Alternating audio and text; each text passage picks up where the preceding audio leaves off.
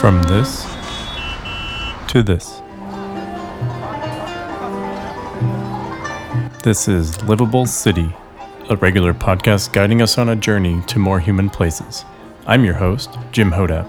I'm excited you're here to learn, to listen, and to lead. Hey everyone, welcome back to Livable City. I'm Jim Hodap. I'm feeling really relaxed and energized after a week away from home, spending time with my girlfriend and her family for Thanksgiving holiday here in the U.S.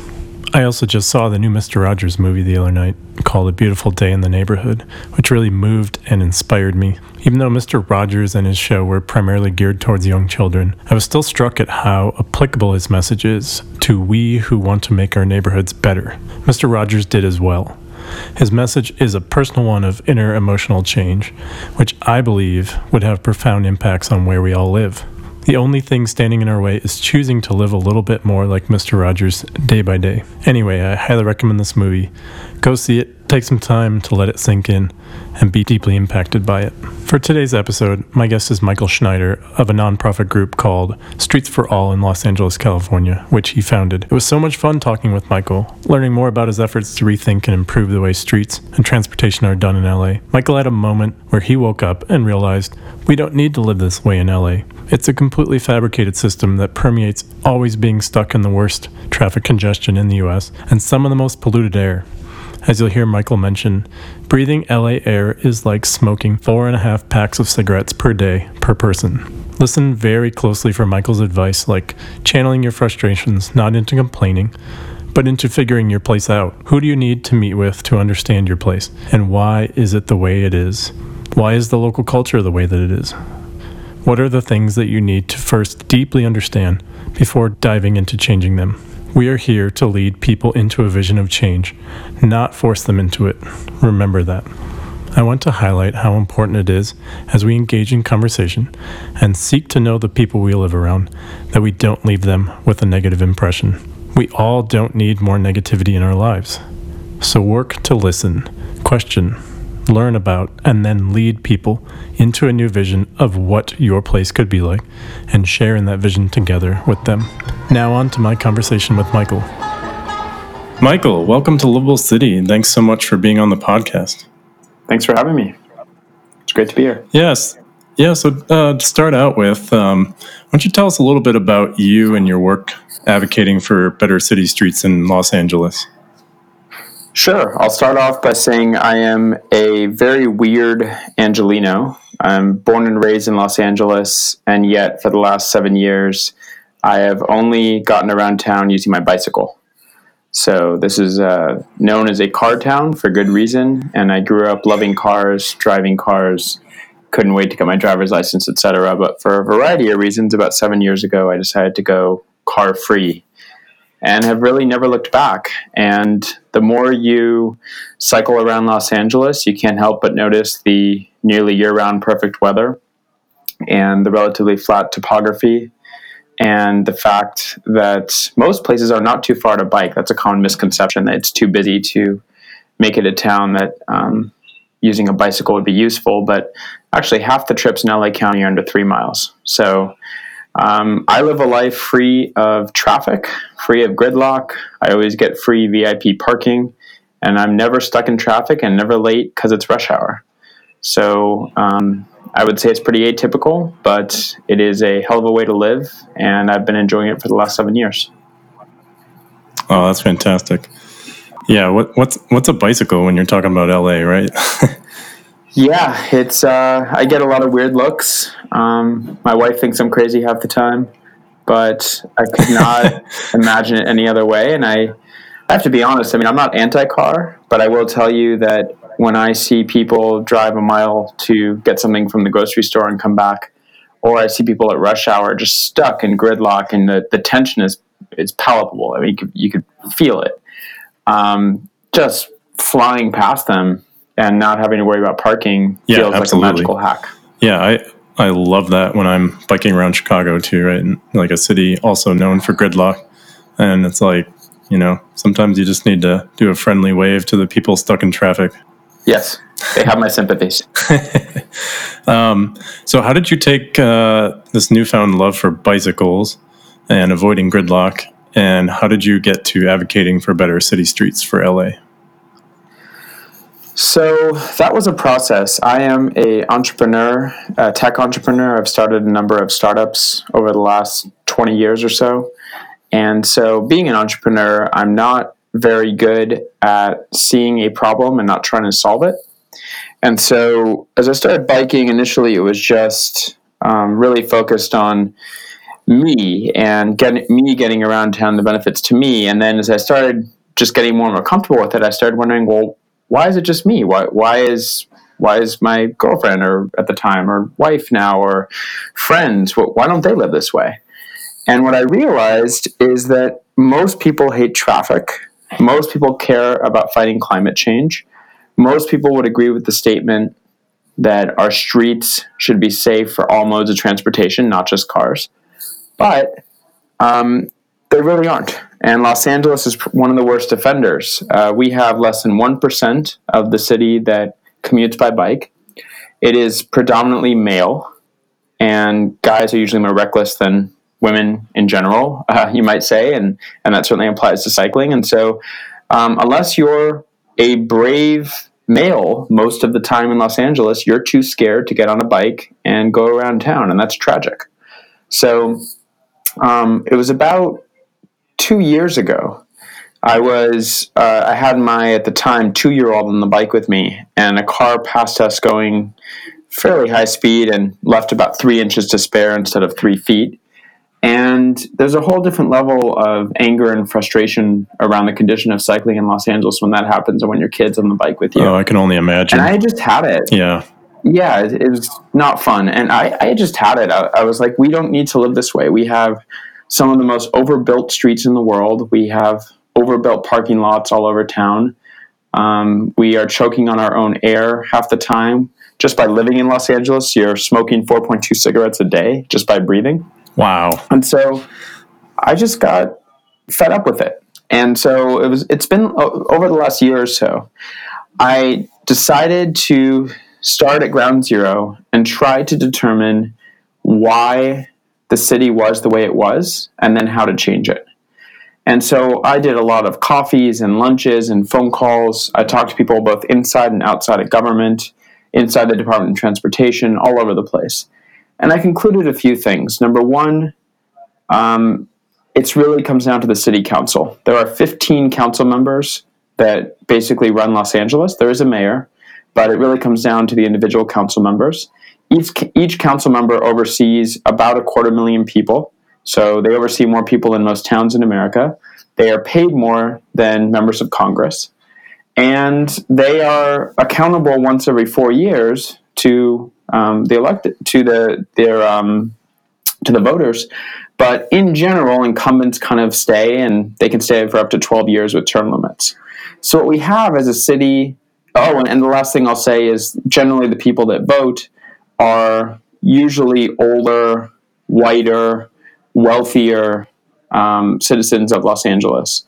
And so the city council doesn't look very representative of the city. It looks like it would if only older white people voted, more conservative people usually. And that's a problem. Our city council loves to call themselves environmentalists, but they don't do much to get cars off the road. Our mayor loves to say he's going to lead the charge of a Green New Deal for cities. But again, he doesn't lead by example. He doesn't put any pressure whatsoever on the city council to actually make changes to the streets. And so what we have is politics at its worst. We have people that are elected saying things that sound good and then refusing to put up a fight against the status quo and actually change things around here. So I realized that. The second thing I realized is culture. You can't just change the people sitting in city council. You have to change culture and the way people think about this. Most people assume that streets are enshrined in concrete. It can never change. The bus has a weird stigma in Los Angeles. Like being on a bicycle is probably associated more with people biking because they can't afford a car. There's all sorts of stereotypes and stigmas, and that's why we have what we have, which is people driving all the time for everything. And so I founded Streets for All as a way to both make a real attempt to change the city council and support people running for office that agree with our values, and to do a just a marketing blitz of storytelling to people, not trying to convince them to ditch their car or use a bicycle, but just to be more open-minded about the way they get around, to realize the connection between transportation and climate change, to realize the connection between living near transit and dense housing around transit. It's kind of all connected. And so Streets for All is both an agent for political change, trying to change who's in office, as well as culture change in Los Angeles. And we also focus on specific projects to demonstrate that culture change. That is so awesome. Yeah. Kudos for you for stepping up on that. Really, it's quite noble of you and quite laudable. So as you got started in this and you've been on this journey and you started that this year, right? Yeah, so Streets for All, the website is only about a month and a half old. We're very new. I've been organizing behind the scenes for longer than that, but our public face is quite new. Perfect. Yeah. So as you've been on this journey, you've had a lot of conversations. As you said, you had coffee with so many people. How has this changed you as a person and your viewpoint on things? So you started off with something that you felt needs to change. I'm sure it's evolved along the way. So what does that look like? So when I started, everyone was very focused on, well, let's change this one street here or this one street over there. And I didn't want to buy into that. I looked at this and said, well, this doesn't make any sense. We really need a holistic solution. And so when I looked at it, I first went to the city level. But if you know Los Angeles, you'll know that there's the city of Los Angeles, and then there's the city of West Hollywood, the city of Culver City, the city of Beverly Hills, and the city of Santa Monica. And most people couldn't tell you where those cities start and stop. They're not always obvious. So when I looked at this, I said, all right, so it shouldn't just be the city of LA, it should be LA County, because that encompasses all of those cities. But then I realized that the county doesn't really have much say or power to change things at the city level. I looked at Metro, which is the county-wide organization that runs our buses and trains, and thought they'd be a great partner. But Metro doesn't actually control the roads. They have to ask permission from the city and get things approved by cities. So at the end of the day, I went from trying to find a overall holistic solution to really focusing on the city of Los Angeles. If you look around, the city of Santa Monica is probably the best example of progress and multimodal transportation in the area. They're doing a really, really great job. Culver City is not far behind. West Hollywood's pretty good. Even Beverly Hills, which is historically very conservative, is about to pass a very progressive complete streets plan with a lot of bike infrastructure. Not as much bus infrastructure as they should have, but a lot of bike infrastructure. So when I looked around, I narrowed it down to the city of LA, and it actually made me more optimistic than anything, because the other thing that I did, in addition to starting Streets for All, is I ran for my neighborhood council. LA has 99 neighborhood councils, and mine is called Mid-City West. It's between Beverly Hills and La Brea. I ran for and was elected to it, and I chair our transportation committee. And I also got myself appointed to the Bicycle Advisory Committee. That's a mayoral board with one rep from each council district and then 4 from the mayor's office, so 19-person board. And so by doing those different things, including Streets for All, I really now, I think, have a good sense of how change happens. It is very democratic, but if you can lead people and convince them to try new things and get community support, the council members in general will go along with what the community wants. And a lot of the things that we want are very inexpensive. Some of them don't cost any money at all. Some of them are just pennies on the dollar compared to other projects in the city. And I really do think that change can happen, and it can happen pretty quickly. So would you say one of the impacts on you personally has been maybe a newfound trust that change is possible? Yes, with the caveat that things can move unbelievably slowly, frustratingly slowly sometimes. But overall, I am more optimistic than when I started, because I think I have a better sense of actually how to get things done compared to when I started. It was just blue sky and blind optimism. Now it's a more educated optimism. Yeah, absolutely. So for our listeners, I want to point out and highlight that, you basically started with a personal frustration that you decided it was something you had to take action on, right? You were personally motivated to see if you could actually move the needle a bit on it. And so what did you do? You basically just started having conversations with people, and you learned and you got involved and you educated yourself, right? Yes, and I knew that I was not going to be the smartest guy in the room with this stuff, and so I listened much more than I talked. And people seem to not just ask basic questions sometimes. I think this applies to a lot, not just these topics, but I would ask basic questions like what's holding up a bus lane on this street, or why does that elected official say they're an environmentalist but not actually do anything to get cars off the road? And I would just ask very basic questions about the current condition. And depending on who you were talking to, sometimes get very honest answers that really help you understand the situation. That's fantastic, because I think most people get stuck in just commenting on various websites online, and they get frustrated, right? They ask their council member on Twitter or something, can we have this? Can we have a bus lane? And they probably never hear back from the council person because they're way too busy to be on Twitter answering questions. And you actually went in front of them and asked them, and you got honest answers. Yes, I spent time in the very beginning calling council offices. They'll take your call, they'll talk to you, they will answer questions. I also talked to county supervisor offices. I talked to LADOT. Again, these are public agencies and public elected officials. And so people should never be shy about calling an office and asking a question, or even going in and asking a question. They are there to answer you.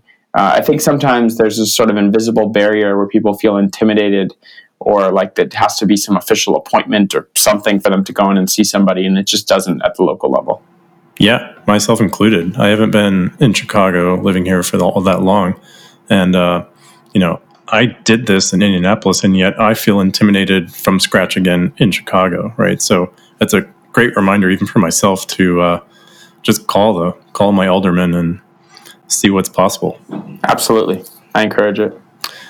So shifting a little bit, I want to ask you a broader question, more a philosophical question that I like to ask everybody.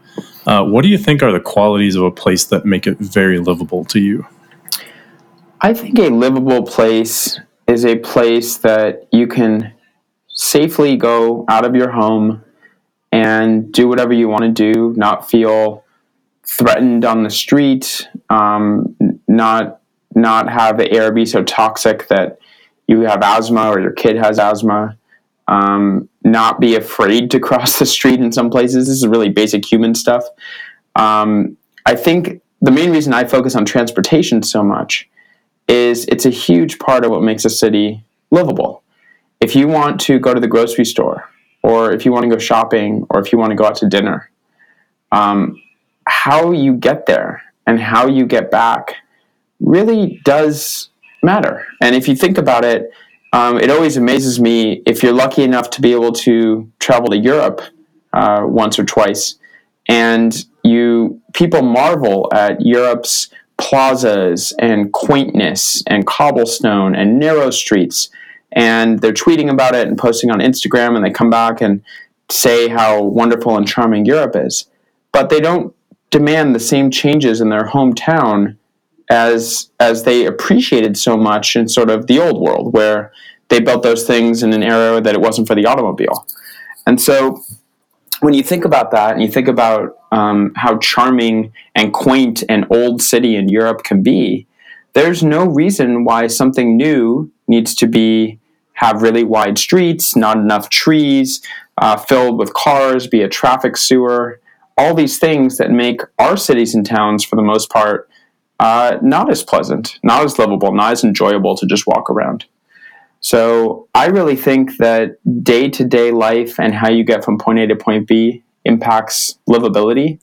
And I'm a strong believer that if we are able to create change around the way we get around town, that impacts how livable and comfortable our city feels. Yeah, I completely agree. So I've had the good fortune to travel to Europe quite a bit for my day job, and I had the same kind of reaction. I would come home and wonder, at the time it was Indianapolis, right? Why can't Indianapolis be more like Europe, right? It too has more narrow streets because it never really widened them too much, like some cities that have really taken off over the last several decades.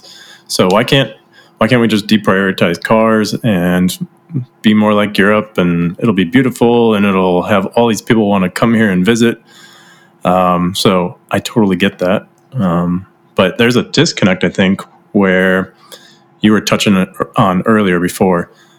People don't know how to advocate for these changes that just connect with their intuition, with their gut when they travel. And so part of what I'm trying to do here on this podcast is, really help people feel motivated and feel like they can advocate for these changes. And so it's fantastic to hear that, your example of doing that in LA. Yeah, I really want to emphasize this. I am not an urban planner. I have no background in any of this stuff, no formal training. I'm just a guy that was sick of a city being addicted to the car and how unsafe and unreliable it was to get around by any way other than a car, and decided I wanted to try to change it, and really just started by asking questions. I'm not special. Anybody can do it in any part of the world. Just imagine if we all did that. You are such a good example. If we all did it, the other part of this is among my friend group, and I don't think they're unique, most people don't really pay attention to local politics. Most people don't really love politics in general, but if they do, they're paying attention more at the national level, maybe at the state level, but people don't really care or pay attention at the city level, is my experience, compared to the national level. And yet, it's the local level that impacts their day-to-day life the most. So just like, regardless of whatever your national politics are, you can't deny that the House of Representatives in 2018 dramatically looks different than before. There's more women, there's more people of color, it's younger, it looks completely different if you compare it to the Senate, which is in general older and whiter. That's the same thing at the local level in Los Angeles. So if I could sum it up, I just need younger people in Los Angeles to get out and vote and realize that local elections impact their day-to-day life even more than who the president is. And that would change everything. And that applies to any town or city in America. Yeah, I completely agree. I came to the same realization myself when, I became really tired of the way certain things are when I moved downtown Indianapolis, and I felt like I was under attack by cars as a pedestrian, and I was just so frustrated by that. But the good thing is, just like you've discovered, and I discovered back then too, if you just start doing something, you start connecting with some people, you can make some real change. And you can do it directly, even without a vote. You can volunteer your time. You can do what you were talking about, talking with your council person or alderman, and you can get a local group of people together to care about something you can wrap your mind around, like a city block or a neighborhood or something like that. We can't wrap our brains around national politics very well, or even state level politics, but local, absolutely, you can. I agree. And I just thought of a couple more things to answer your earlier question about what I think makes a city livable. How do you get your kids, let's say you have kids, how do you get your kids to and from school? The car drop-off and pickup line at schools is an American invention that's relatively recent, and it makes me a bit sad. So can you walk your kid to and from school? Can you do it safely? If it's hot outside, are there trees that shade you so you're not getting burnt while you're walking and it's kind of pleasant? Can you cross the street and not feel like you're running through a highway? These are all little things, but those are more examples, I think, of what makes a city livable. Can you hear nature? I was recently in New York City, and it happened to be the day that they pedestrianized 14th Street and only now allow buses and delivery vehicles and bikes on 14th Street from the west side to the east side of Manhattan. And I could hear a bird sing on 14th Street in Manhattan, which is not usual. So that's remarkable.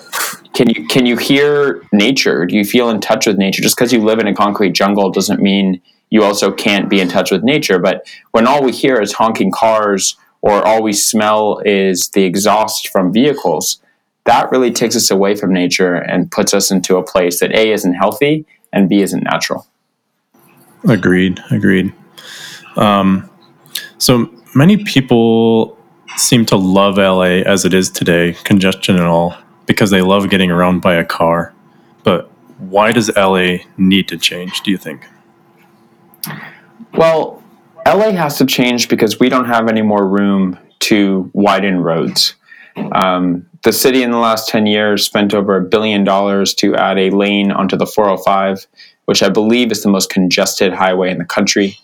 And traffic is now worse than before they did the project.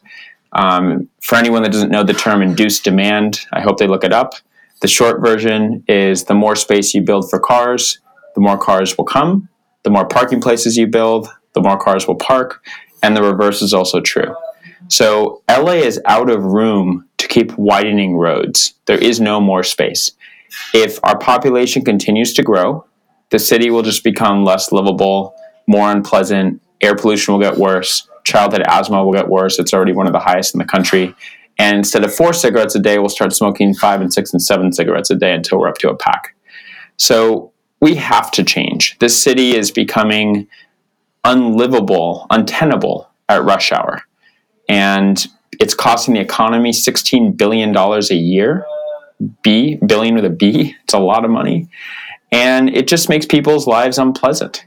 So for health reasons, for livability reasons, for climate change reasons, for just practical reasons, like not being late to everything, the city has to change. Yeah, absolutely. I think it also, if you think about like the current controversy around President Trump, right, and him trying to change the California's ability to set its own emission standards for cars and other vehicles.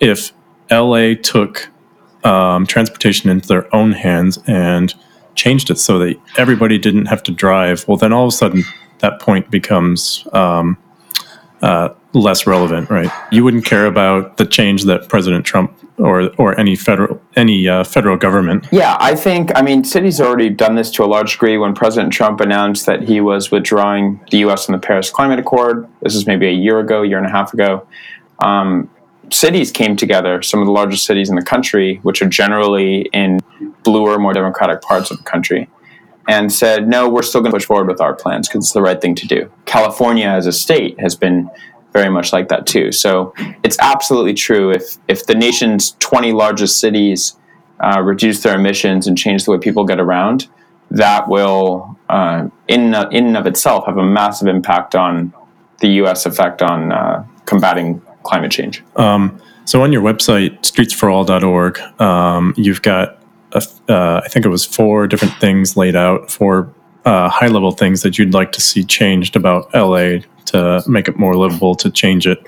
What are those top things that you would say LA needs to do? Sure. So there are 4 areas. The first thing is a network of dedicated bus lanes. Why is that important? Well, today the bus has a stigma in LA for a few reasons, some of which are more legitimate than others. But the biggest problem with the bus is it's so slow. It takes by bus anywhere between 20% more time if it's very direct and you're lucky, to over an hour more to do the same route compared to a car. And the reason for that is the bus gets stuck in traffic with all the other cars, and it also makes stops. So that combination makes it much slower. The other problem with the bus is the headways. Some buses run every 10 minutes, but some buses run once an hour. And if you miss the bus, you've got to wait another hour or figure out how to get there a different way. So with a network of dedicated bus lanes, which honestly is just paint, it's very inexpensive to do. And it's also enforcement. Law enforcement needs to ticket and tow private automobiles in the bus lanes. But if you do those 2 things, yes, it's taking away space from private cars, but it moves so many more people per hour and makes buses a much more attractive option compared to private cars, especially in rush hour. If people driving in a car see a bus go flying past them in rush hour day after day, at some point, a good percentage of those people are going to look up and say, I want to be on that bus. I'm tired of traffic. So a network of dedicated bus lanes is hugely important. The second one is dedicated and protected space for mobility lanes. I'm not calling them bike lanes because we want scooters to be part of the conversation too. And so what happened in Los Angeles, for those that don't know the history, is our former mayor, Antonio Villaraigosa, went to Copenhagen and got inspired by cycling. He came back to Los Angeles and decided to try biking around. He fell on Venice Boulevard and broke his elbow. And as a result of that accident, he committed the city to building, I think it was 150 miles of bike lanes at that time.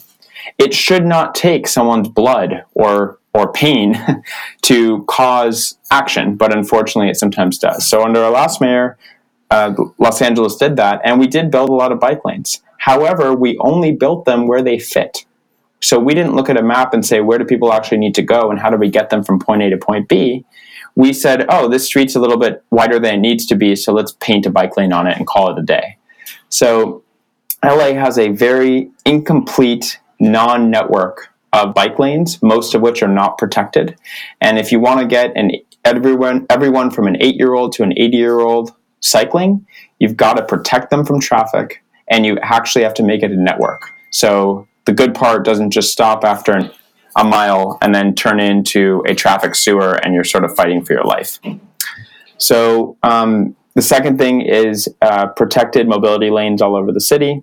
The third thing is pedestrian improvements, which includes the curb.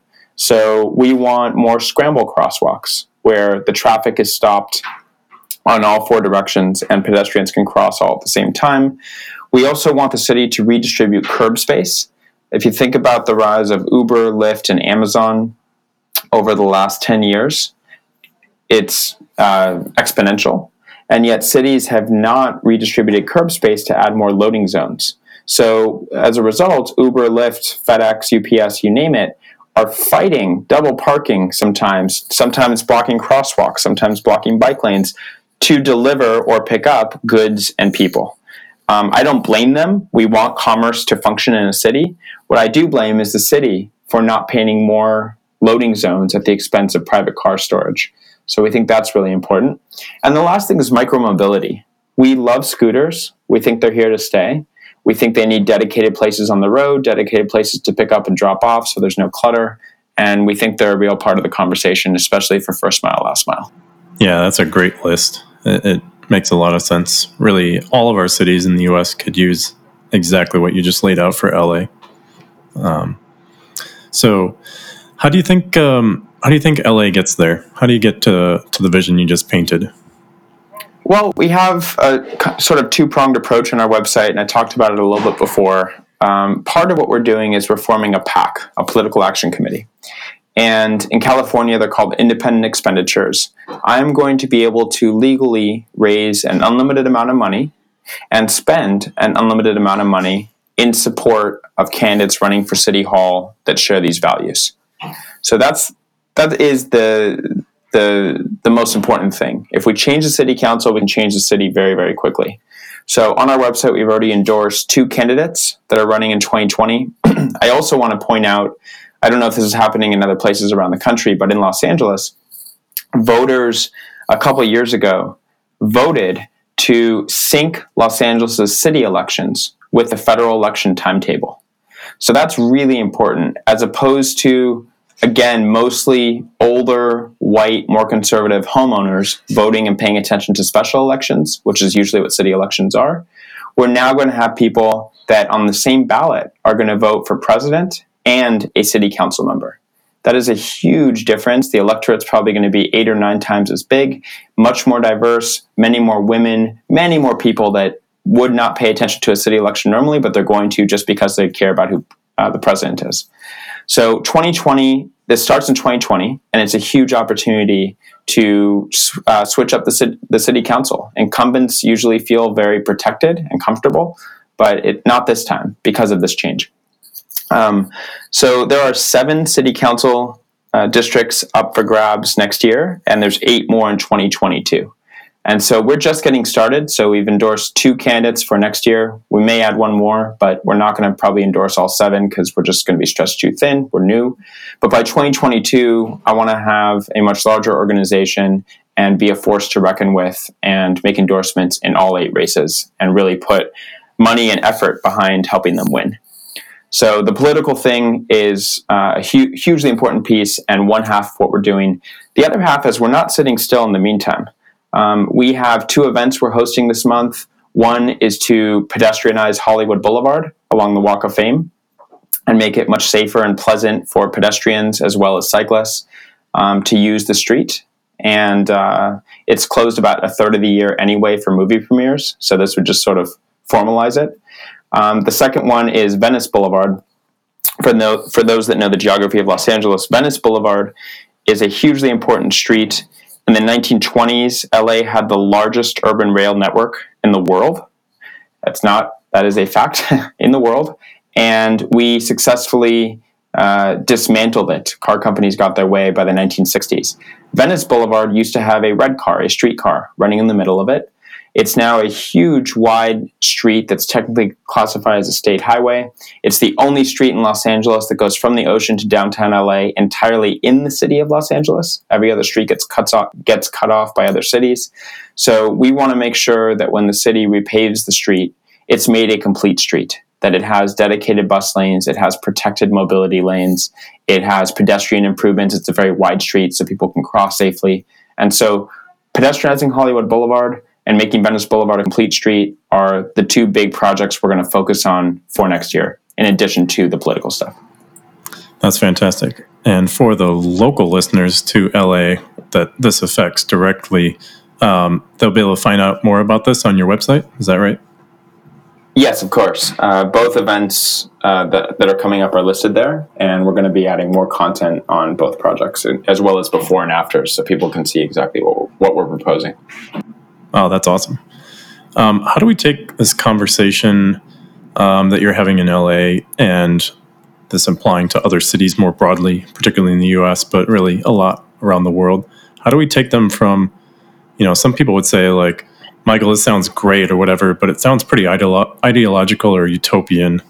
How do we take it and how do we show, I won't say the hard skeptics, but I'll say the people that are kind of on the fence in the middle? How do we show them that it's desirable and doable?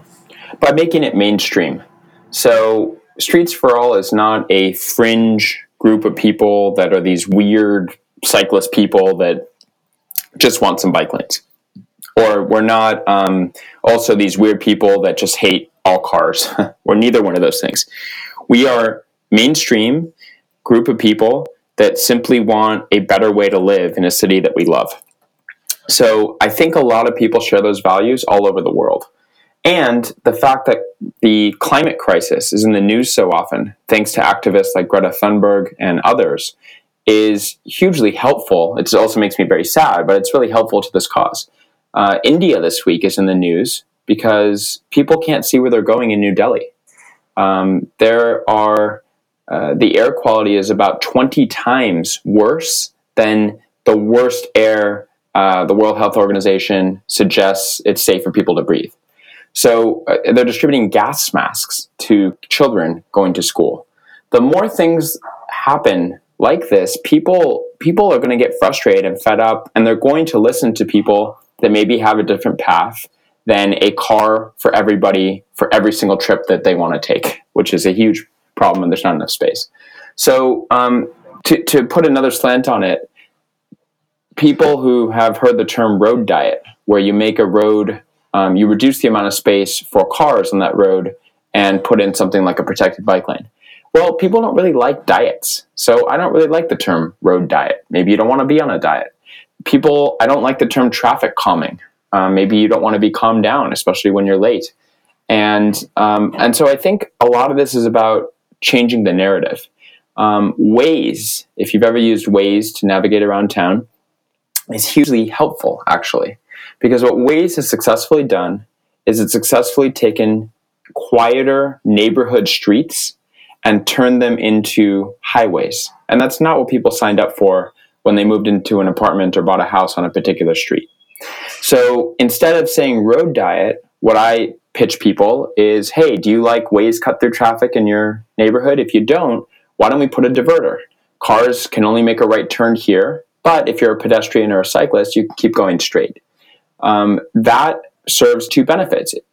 Two benefits. The first benefit is that it calms the street down, makes it much safer for you to cross the street, kids to play, walk to school, etc. Secondly, from a cyclist point of view, a calmer street is a much safer street to get around. So I'm having a lot of successful conversations with people around town that don't necessarily care at all about bikes, but they do care about calmer, lower stress streets and mitigating ways cut through traffic. And that's one example of where more conservative, more kind of NIMBY-ish arguments really collide in a very positive way with what we're trying to do. Yeah, absolutely. That's really well said. So, of course, it's really important to vote. It's always important to vote as an individual in a city, for your state, federal politics, etc. But outside of voting, why is it critical also to get involved and help evolve the place that you live directly? Well, no one else is going to do it. I think that there's an apathy that people just think if there's a problem that someone else will just fix it. You're walking down the street, you see a busted water main, you just keep walking because surely someone else is going to do the right thing or call or call the fire department or whatever. And I think that kind of thinking is commonplace, too common among residents of a city.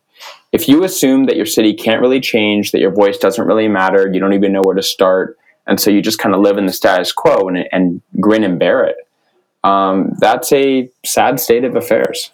So as compared to national or state level elections and politics, every single resident of a city has a huge voice.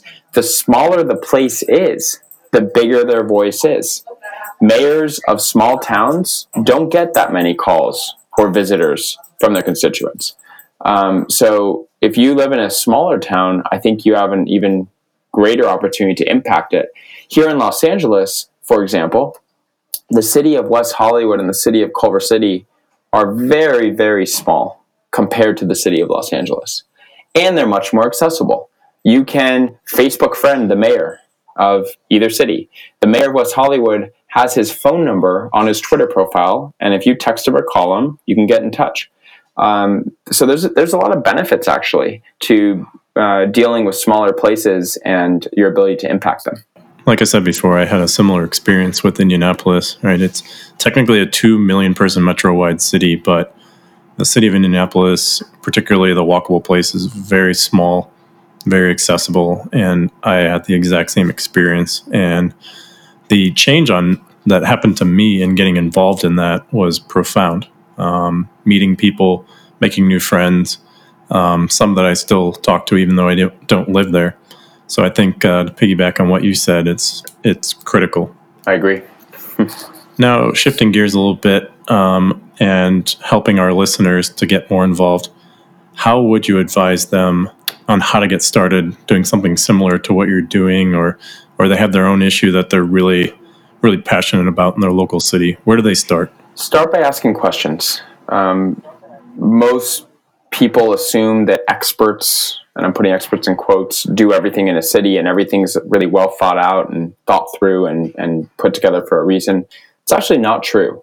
You'll find that if you just start asking very basic questions of people that are either in power or staff members of people in power in a city, there aren't always good answers. The reason why a project gets done or not, the reason why a street gets redone or not, are not necessarily always logical. And I don't agree with that. I would love it if politics was about making the best database decisions, but it's not. So just start asking questions, and there's no dumb questions, and try to understand why things are the way they are. And then once you understand that, decide what you want. What do you care about? Every city is unique. Los Angeles is blessed with great weather, but hardly any bike infrastructure. You compare it to a city like New York City, which the weather half the year is not great, and they have much better bike infrastructure thanks to Mayor Bloomberg and Jeanette Sadiq-Khan completely remaking the city in the last few years of Bloomberg's term. So if you live in a colder part of the world, maybe it's more important to focus on bus lanes and enclosed bus shelters than it is on bike lanes. But don't write bikes and scooters off. In Europe, which doesn't have great weather half the year, a lot of Europe doesn't, especially Northern Europe, the cycling infrastructure is so great that in Copenhagen, over 60% of trips to and from the city center are made by bikes. And in winter, that's not a very friendly place to be, but people bike in the rain and the snow, and they have plows and they make it safe and they sprinkle down salt, and it's possible. So whatever, or maybe you live in a really hot part of the country or the world, and it's a totally different challenge. It's having enough water fountains. It's having enough shade and trees. It's making sure people don't get heat stroke while they're trying to get around town. Again, maybe it's enclosed bus shelters with air conditioning. There's always solutions, and so don't ever assume that your place is too big, too small, too hot, too cold. I've heard every excuse under the sun. It's not unique, and there are parts of the world that are hotter than where you live, colder than where you live, bigger than where you live, smaller than where you live, that have figured this out. Now, how about when you come up against opposition, be it, the council person says, oh, that's impractical, or your neighbors are like, no, we like driving. What do you do then? I listen, and I try to educate with data. So one of the biggest things that I always hear is businesses don't want to remove parking in front of their place of business because they think that'll be the kiss of death and that they will just lose business. Yet there are studies, time after time, that show that for most businesses, people are not crossing town or driving 20 miles to get there. It's more of the community that patronizes the business. Let's take a coffee shop, for example.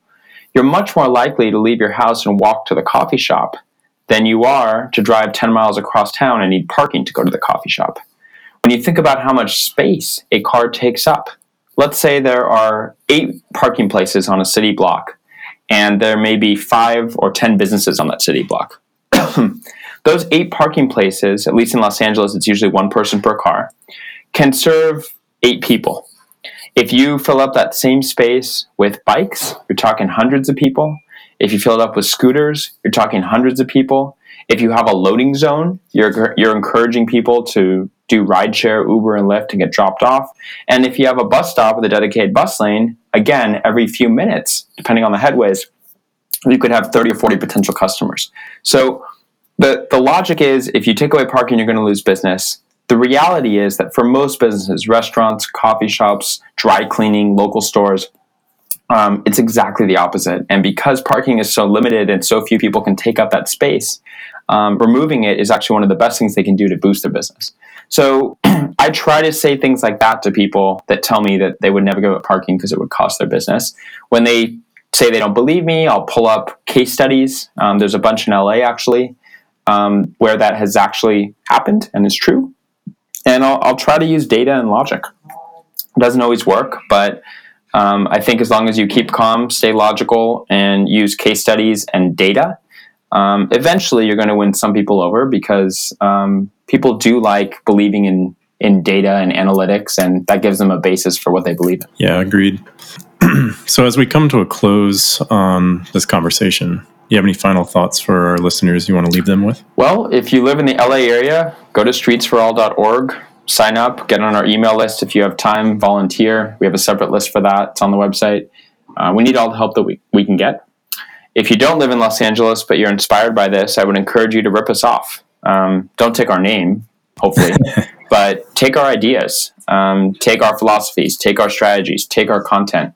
As opposed to the private business world where I don't want to be ripped off, I hope many, many people listening to this, and whoever will listen to me in the future, rip off these ideas. They're not my ideas. They're ideas that we've adopted after doing a lot of research and doing our homework, and they do work. And so I hope that if anyone's inspired anywhere in the world, they start their own version of Streets for All. They organize people. They find people that are sick and fed up with the status quo. They find people that have kids that are concerned about the air quality. They find people that are sick of sitting in traffic and some of them want a better way to live and not be sitting in traffic. And they do their own version of Streets for All. Nothing would make me happier. Agreed, yeah. So where can people find both you and your amazing work online?